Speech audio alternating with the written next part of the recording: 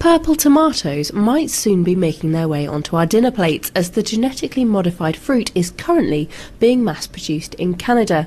The tomatoes, which contain anthocyanin compounds normally found in deeply coloured berries, are hoped to place the potential health benefits of blueberries and cranberries into a more affordable crop.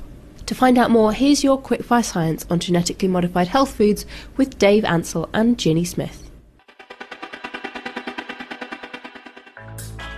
Genetic modification allows scientists to select genes which code for certain beneficial traits from one organism and then add them to another. It's similar to, but much faster than, the traditional practice of moving genes by crossbreeding certain plants to improve a farmer's harvest. Some people worry that GM food is not natural and therefore not safe to eat, but no studies have found this to be true.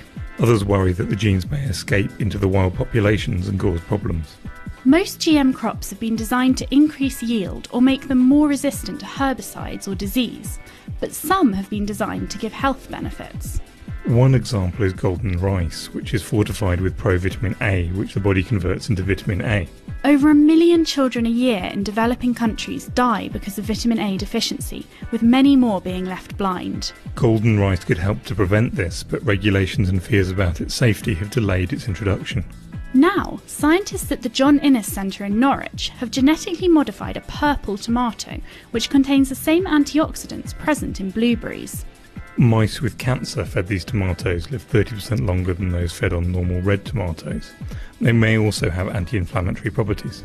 But UK regulations mean the tomatoes have to be grown in Canada, where regulations test the safety of the food as it will be eaten, not the process of developing it. The seedless juice can then be shipped back to the UK for trials.